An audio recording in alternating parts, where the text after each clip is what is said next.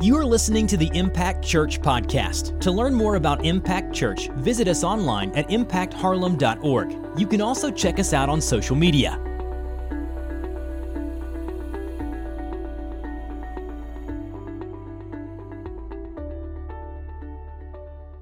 Good morning.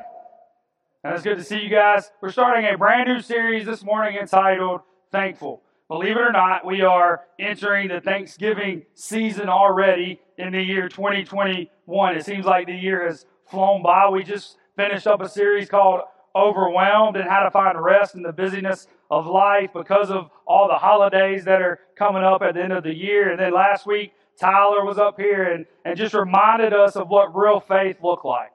And this morning, as we dive into this new series, what I want us to do is really think about some of the things that make us thankful.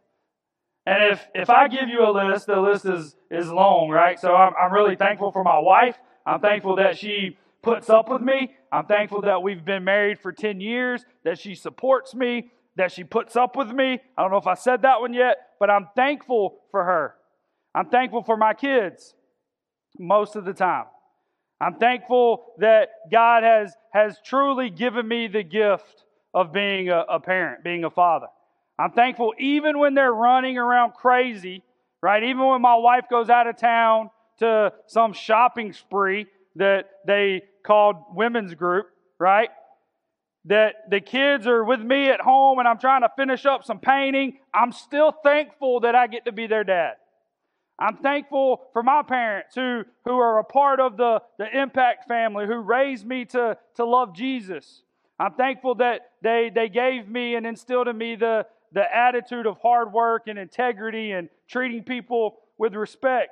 I'm grateful for my friends. I'm thankful for a lot of stuff.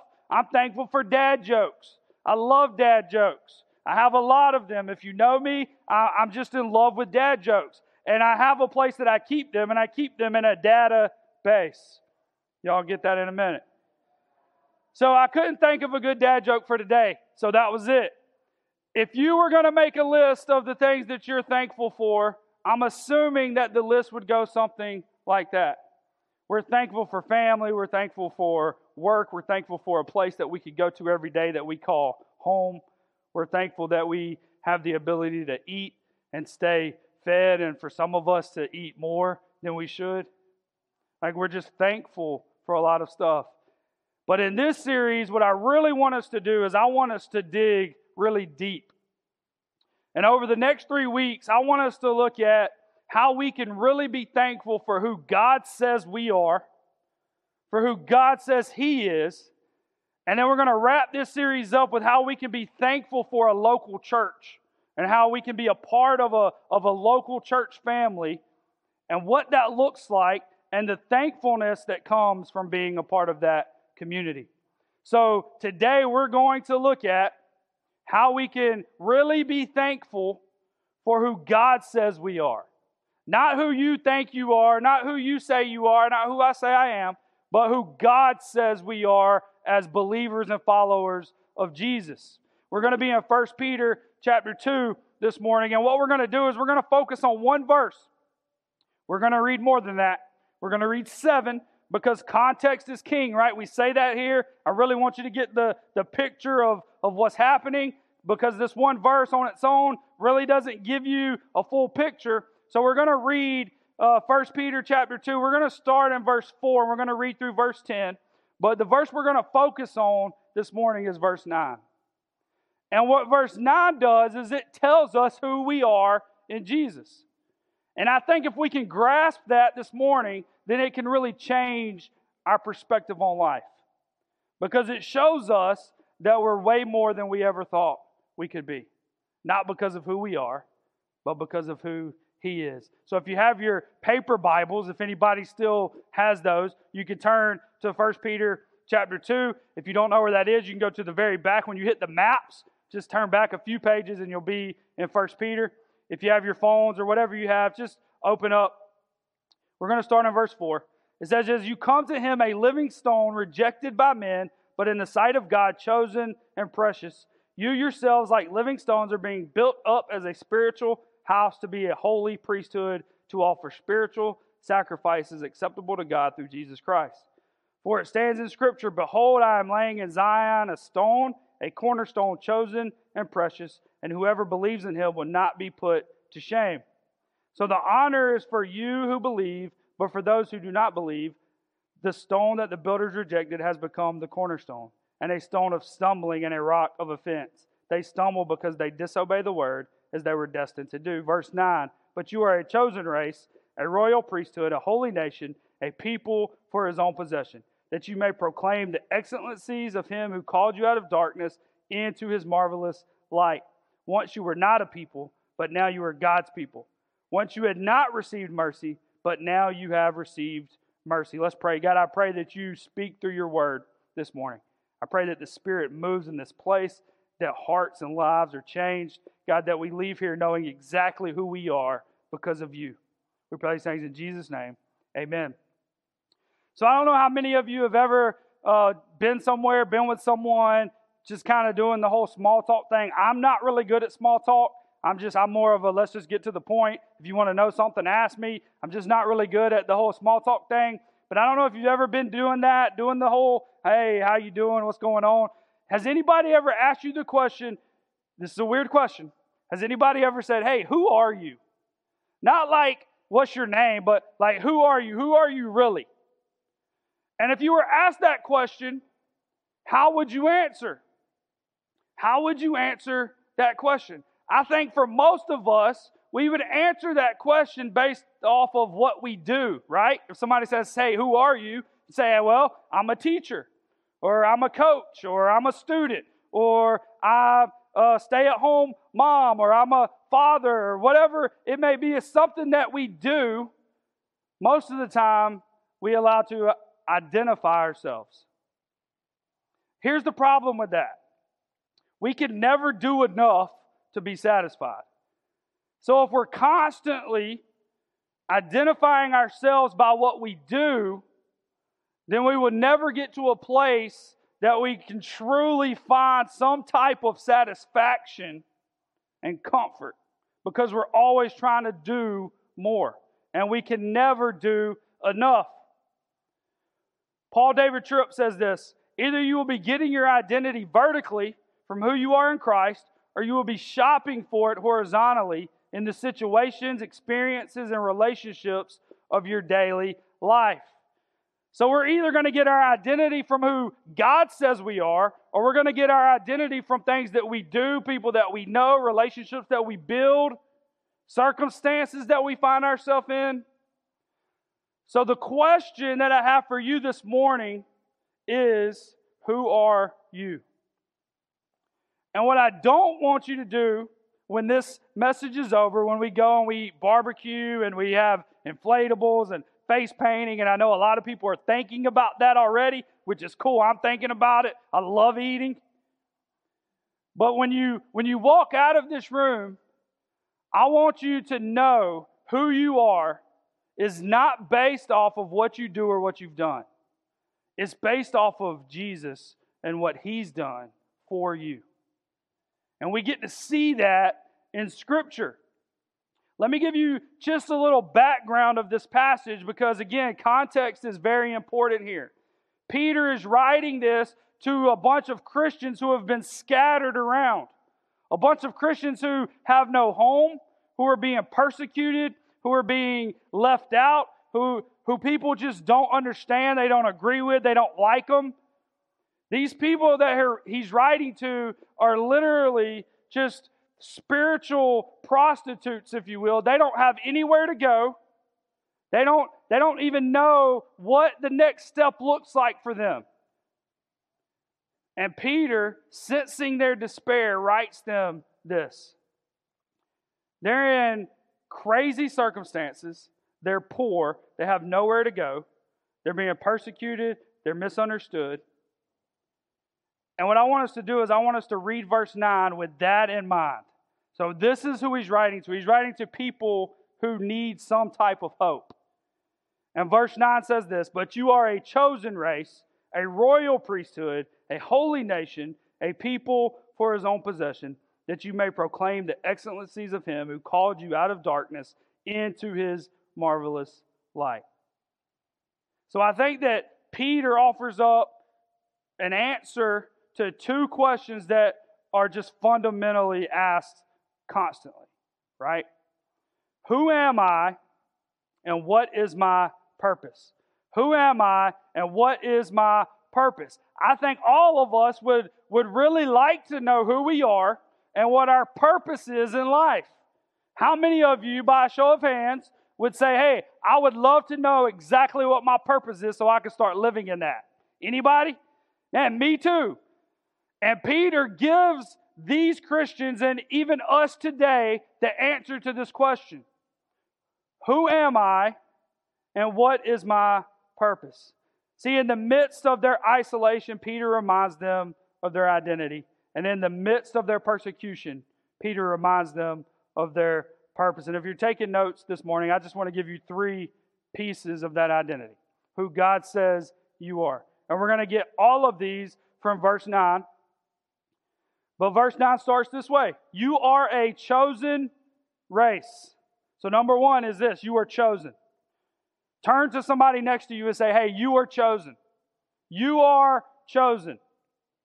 What does that mean? This is what it means. It means that we don't deserve salvation, right? We don't deserve God's love. We don't deserve a relationship with Him, but He chose us to have a relationship with Him. Why? Because He loves us. He loves you, so He chose you to be in community with Him. We did nothing to deserve it. We will never do anything to deserve it. He simply says, I love you because I love you and I want you to be in relationship with me. He chose you to be a part of His family. And some of you may be sitting there thinking, well, really, I kind of chose Him. I woke up and was thinking, I kind of want to choose Jesus today. And I understand that. Maybe your story kind of took that type of trajectory. But God is the one who placed the desire to be in a relationship with Him inside of you to start with. He chose you. He chose you. And what this does is it breaks down any pride that we may have as Christians. Because what it says is, hey, it's not about you. I didn't choose you because you're special. I didn't choose you because you have a certain amount of money. I didn't choose you because you're a certain race. I didn't choose you because you have a certain job. I didn't choose you because you're a certain gender. I chose you because you are mine and I love you. And it has nothing to do with us, nothing to do with what we've ever done, what we ever will do. It's all about Him. And that has to break down any type of pride that we have as Christians. We can't walk around saying, hey, you know what? I'm better than you because I have a relationship with Jesus. No, God chose you to have a relationship with Him, and He wants to choose other people to have a relationship with Him. Here's the cool part. Here's the scandalous part of His love, is that no matter how many times we choose sin, He still desires to choose us. We see in Romans, and it's one of our key verses here, that He sent Jesus to die for us even when we were choosing sin. He chose us to be a part of His family. And we really see this back in Deuteronomy, all the way back, talking about Israel. It says this in Deuteronomy 7. It was not because you were more in number than any other people that the Lord set His love on you and chose you. For you were the fewest of all peoples. But it is because the Lord loves you. He literally chooses you because He loves you. Man, and I'm reminded of when I was dating Ashley, and man, we were young and we were madly and deeply in love with each other. I think, at least I was. I think maybe she kind of settled a little bit. But I'm grateful and thankful that she did. But here's what I've learned, is that people, they treat love like it's some type of feeling and emotion. And I'm not saying that it's not. I think that it does spark up something inside of you. But to make a relationship work, you have to continuously choose to love someone. You have to continuously choose to do whatever it is in that relationship that is your part to do. You have to continuously chase after your spouse. You have to continuously serve your spouse. You have to continuously choose to do those things. And here's the problem, is that a lot of times, especially in America, that's just too much work. So it's easier for us to say, hey, I don't want to choose that anymore because it's too hard, so I'm going to choose something else. But we have a God, the creator of the heavens and the earth, who says, hey, you know what? It was really hard to choose you because you're so sinful. But I'm choosing you anyway. And you are chosen. And the second part of that, it says you are a chosen what? A chosen race. A chosen race. Here's what happens. When we're brought into the family of God, it breaks down any racial barriers, ethnicity barriers, gender barriers. It's not about what color you are or what gender you are or how much money you have. What it's about is God says, I choose you to bring you into one race, the race of God. The church has the special ability to bring about change in the community like no other organization or no other people. Because we're part of a chosen race, chosen by God to be unified, no matter what our differences may be on the outside. We're brought into this family, this unity, to make a difference.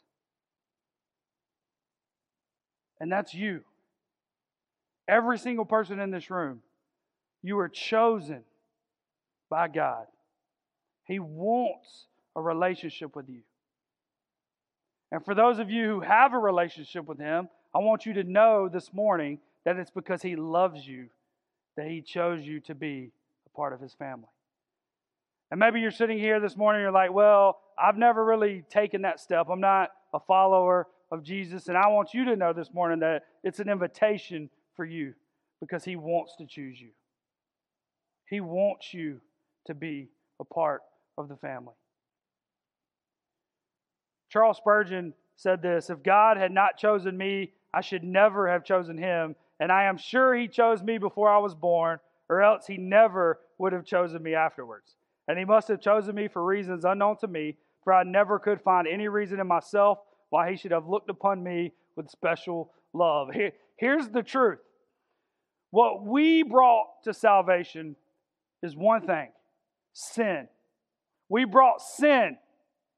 God brought love and grace and mercy. He says, I love you. I want you. Come be in a relationship with me. And we're chosen by the Creator of the world. Number 2 is this. Verse 9 says, you are a chosen race, a royal priesthood. Number 2 is you are a royal priest. Look to somebody next to you and say, you are a royal priest. You are royalty. This is what you should take away from this morning.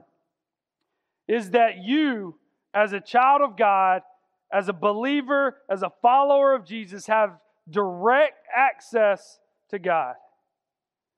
You don't need a human mediator anymore. You can go directly to God Himself.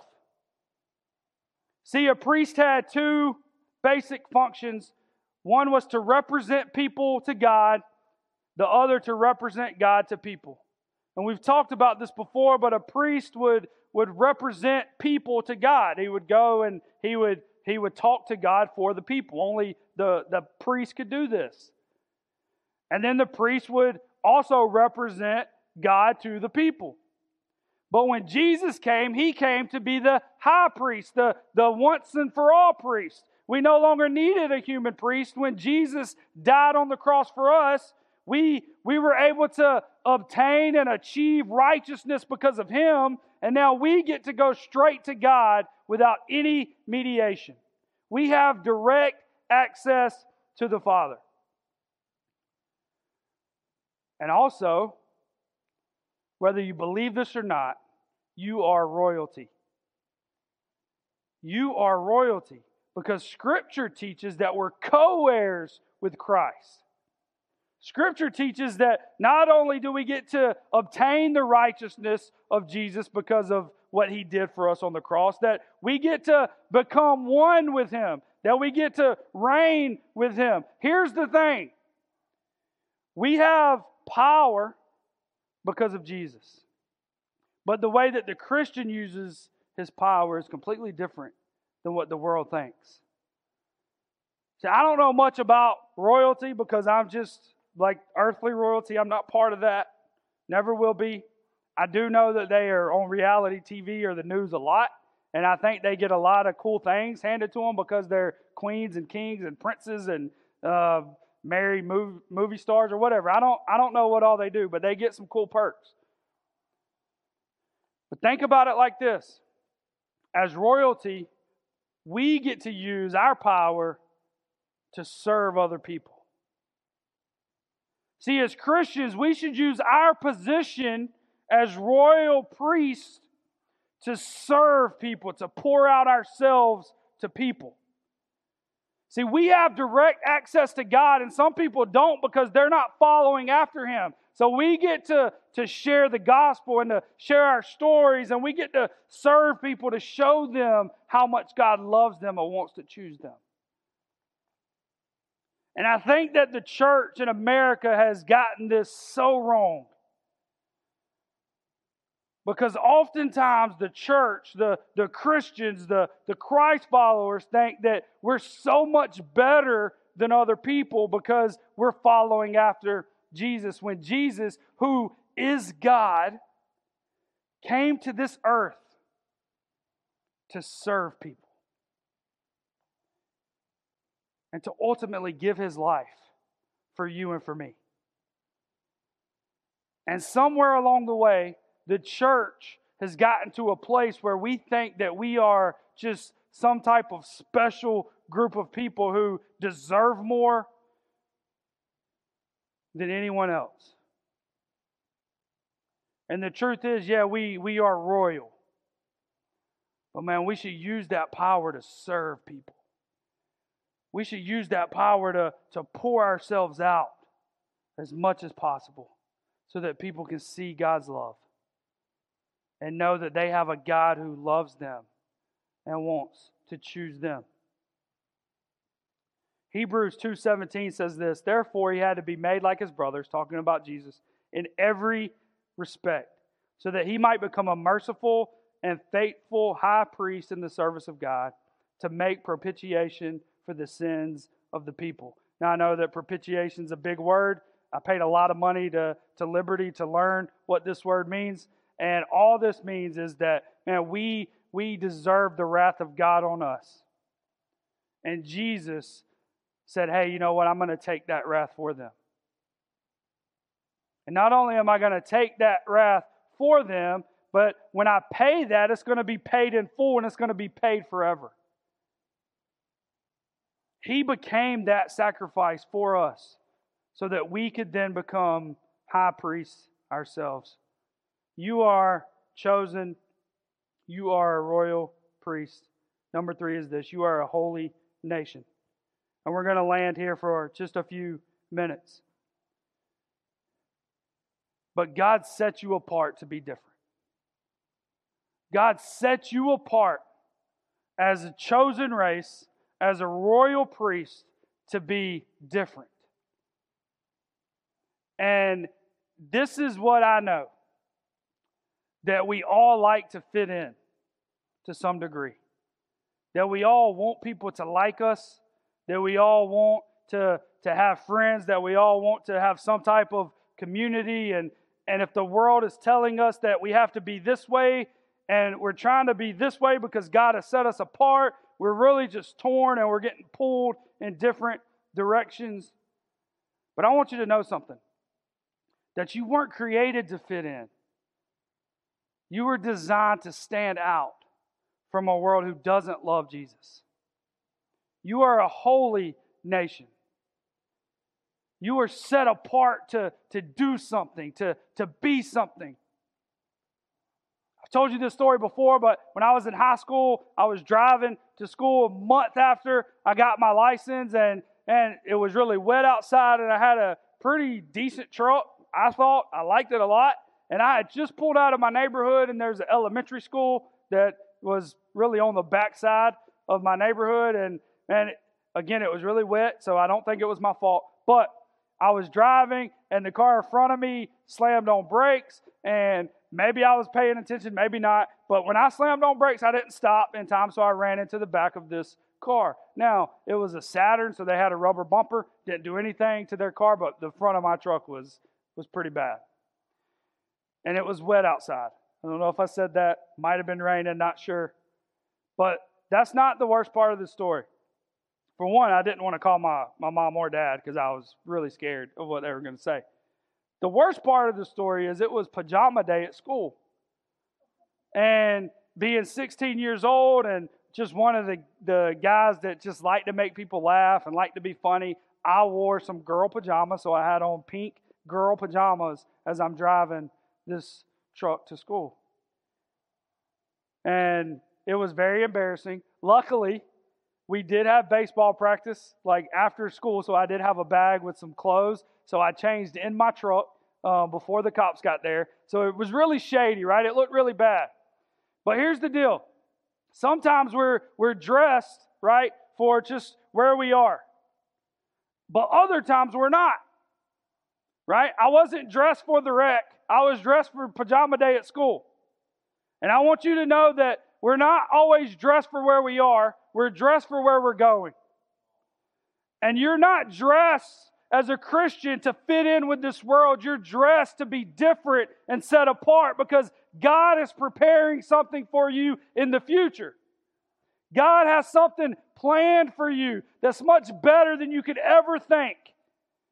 You are set apart for a reason. You do not fit in with this world because you're not supposed to fit in with this world. Another translation of this says you are a peculiar people. You're strange. You're an odd people. And I like that better. And some of you are like, man, people have been telling me that my whole life. This is good to get some validation. You are not called to fit in a world that despises God. You're designed to stand out, to be different. He has set you apart as a holy nation. You're not dressed for where you are. You're dressed for where you're going. See, everyone around you, they may think that you're trash, you're no good, you're not worth anything, and maybe you've started to believe that yourself. And what I want to do this morning is I really want to show you just a different way maybe that this can sink in. But I have $20 right here in my pocket. Now, this $20 was made to be $20. Do you agree? This is not a $1 bill. It's not a $5 bill. It's a $20 bill, right? So that's what this is. That's what it's worth. That's the value of this $20 bill. Now, if I was going to give this away to somebody, would anybody want to take this? Jared? So, you want this $20 bill? All right, so I'm going to fold this up. Do you still want it? Okay. I'm going to fold it up again. Do you still want it? Okay, I'm going to crumble it up, actually. Do you still want it? I'm going to step on it. Do you still want it? Okay, you can have it.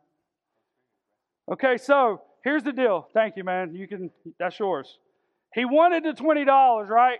Because it's still $20. No matter what I do to it, it's still $20. And some of you, you've been folded and folded and folded. You've been thrown away. You've been stepped on. You've been crumbled. You've been thrown in the trash. People don't like you, but guess what? You are still valuable. You're still worth what God says you're worth. As a child of God, you still have value. And your value is found in Him. It doesn't matter what has happened in your life. It doesn't matter what you've done. It doesn't matter what people say about you because you are chosen by God to be in His family. to be a royal priest, to be set apart, to be holy, to be different. Because you weren't made to fit in. You were designed to stand out. That's your identity. That's what we can be thankful for this morning. Thankful that we're chosen by God to be a part of His family, to be royalty, that we have direct access to the Father.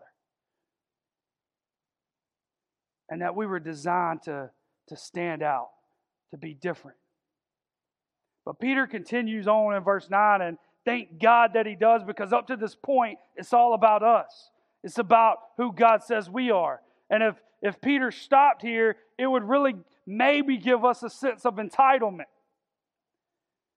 But what he does is he continues on and he tells us why our identity is this. He gives us our purpose.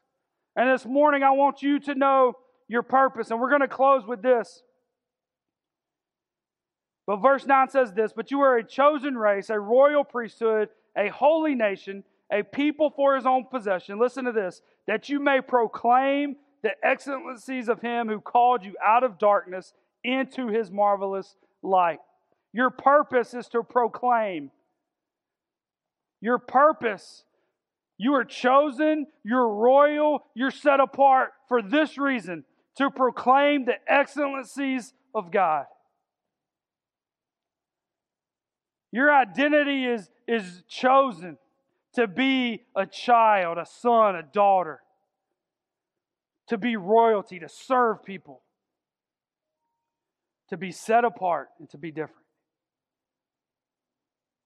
For the main purpose of proclaiming the excellencies of God. It says proclaiming the excellencies of Him who grabbed you out of darkness, who grabbed you out of sin, who plucked you out of the depths of hell, and brought you into marvelous light. Man, there's an old school worship song called Marvelous Light. I love it. I'm not going to sing it to you, but I really thought about it.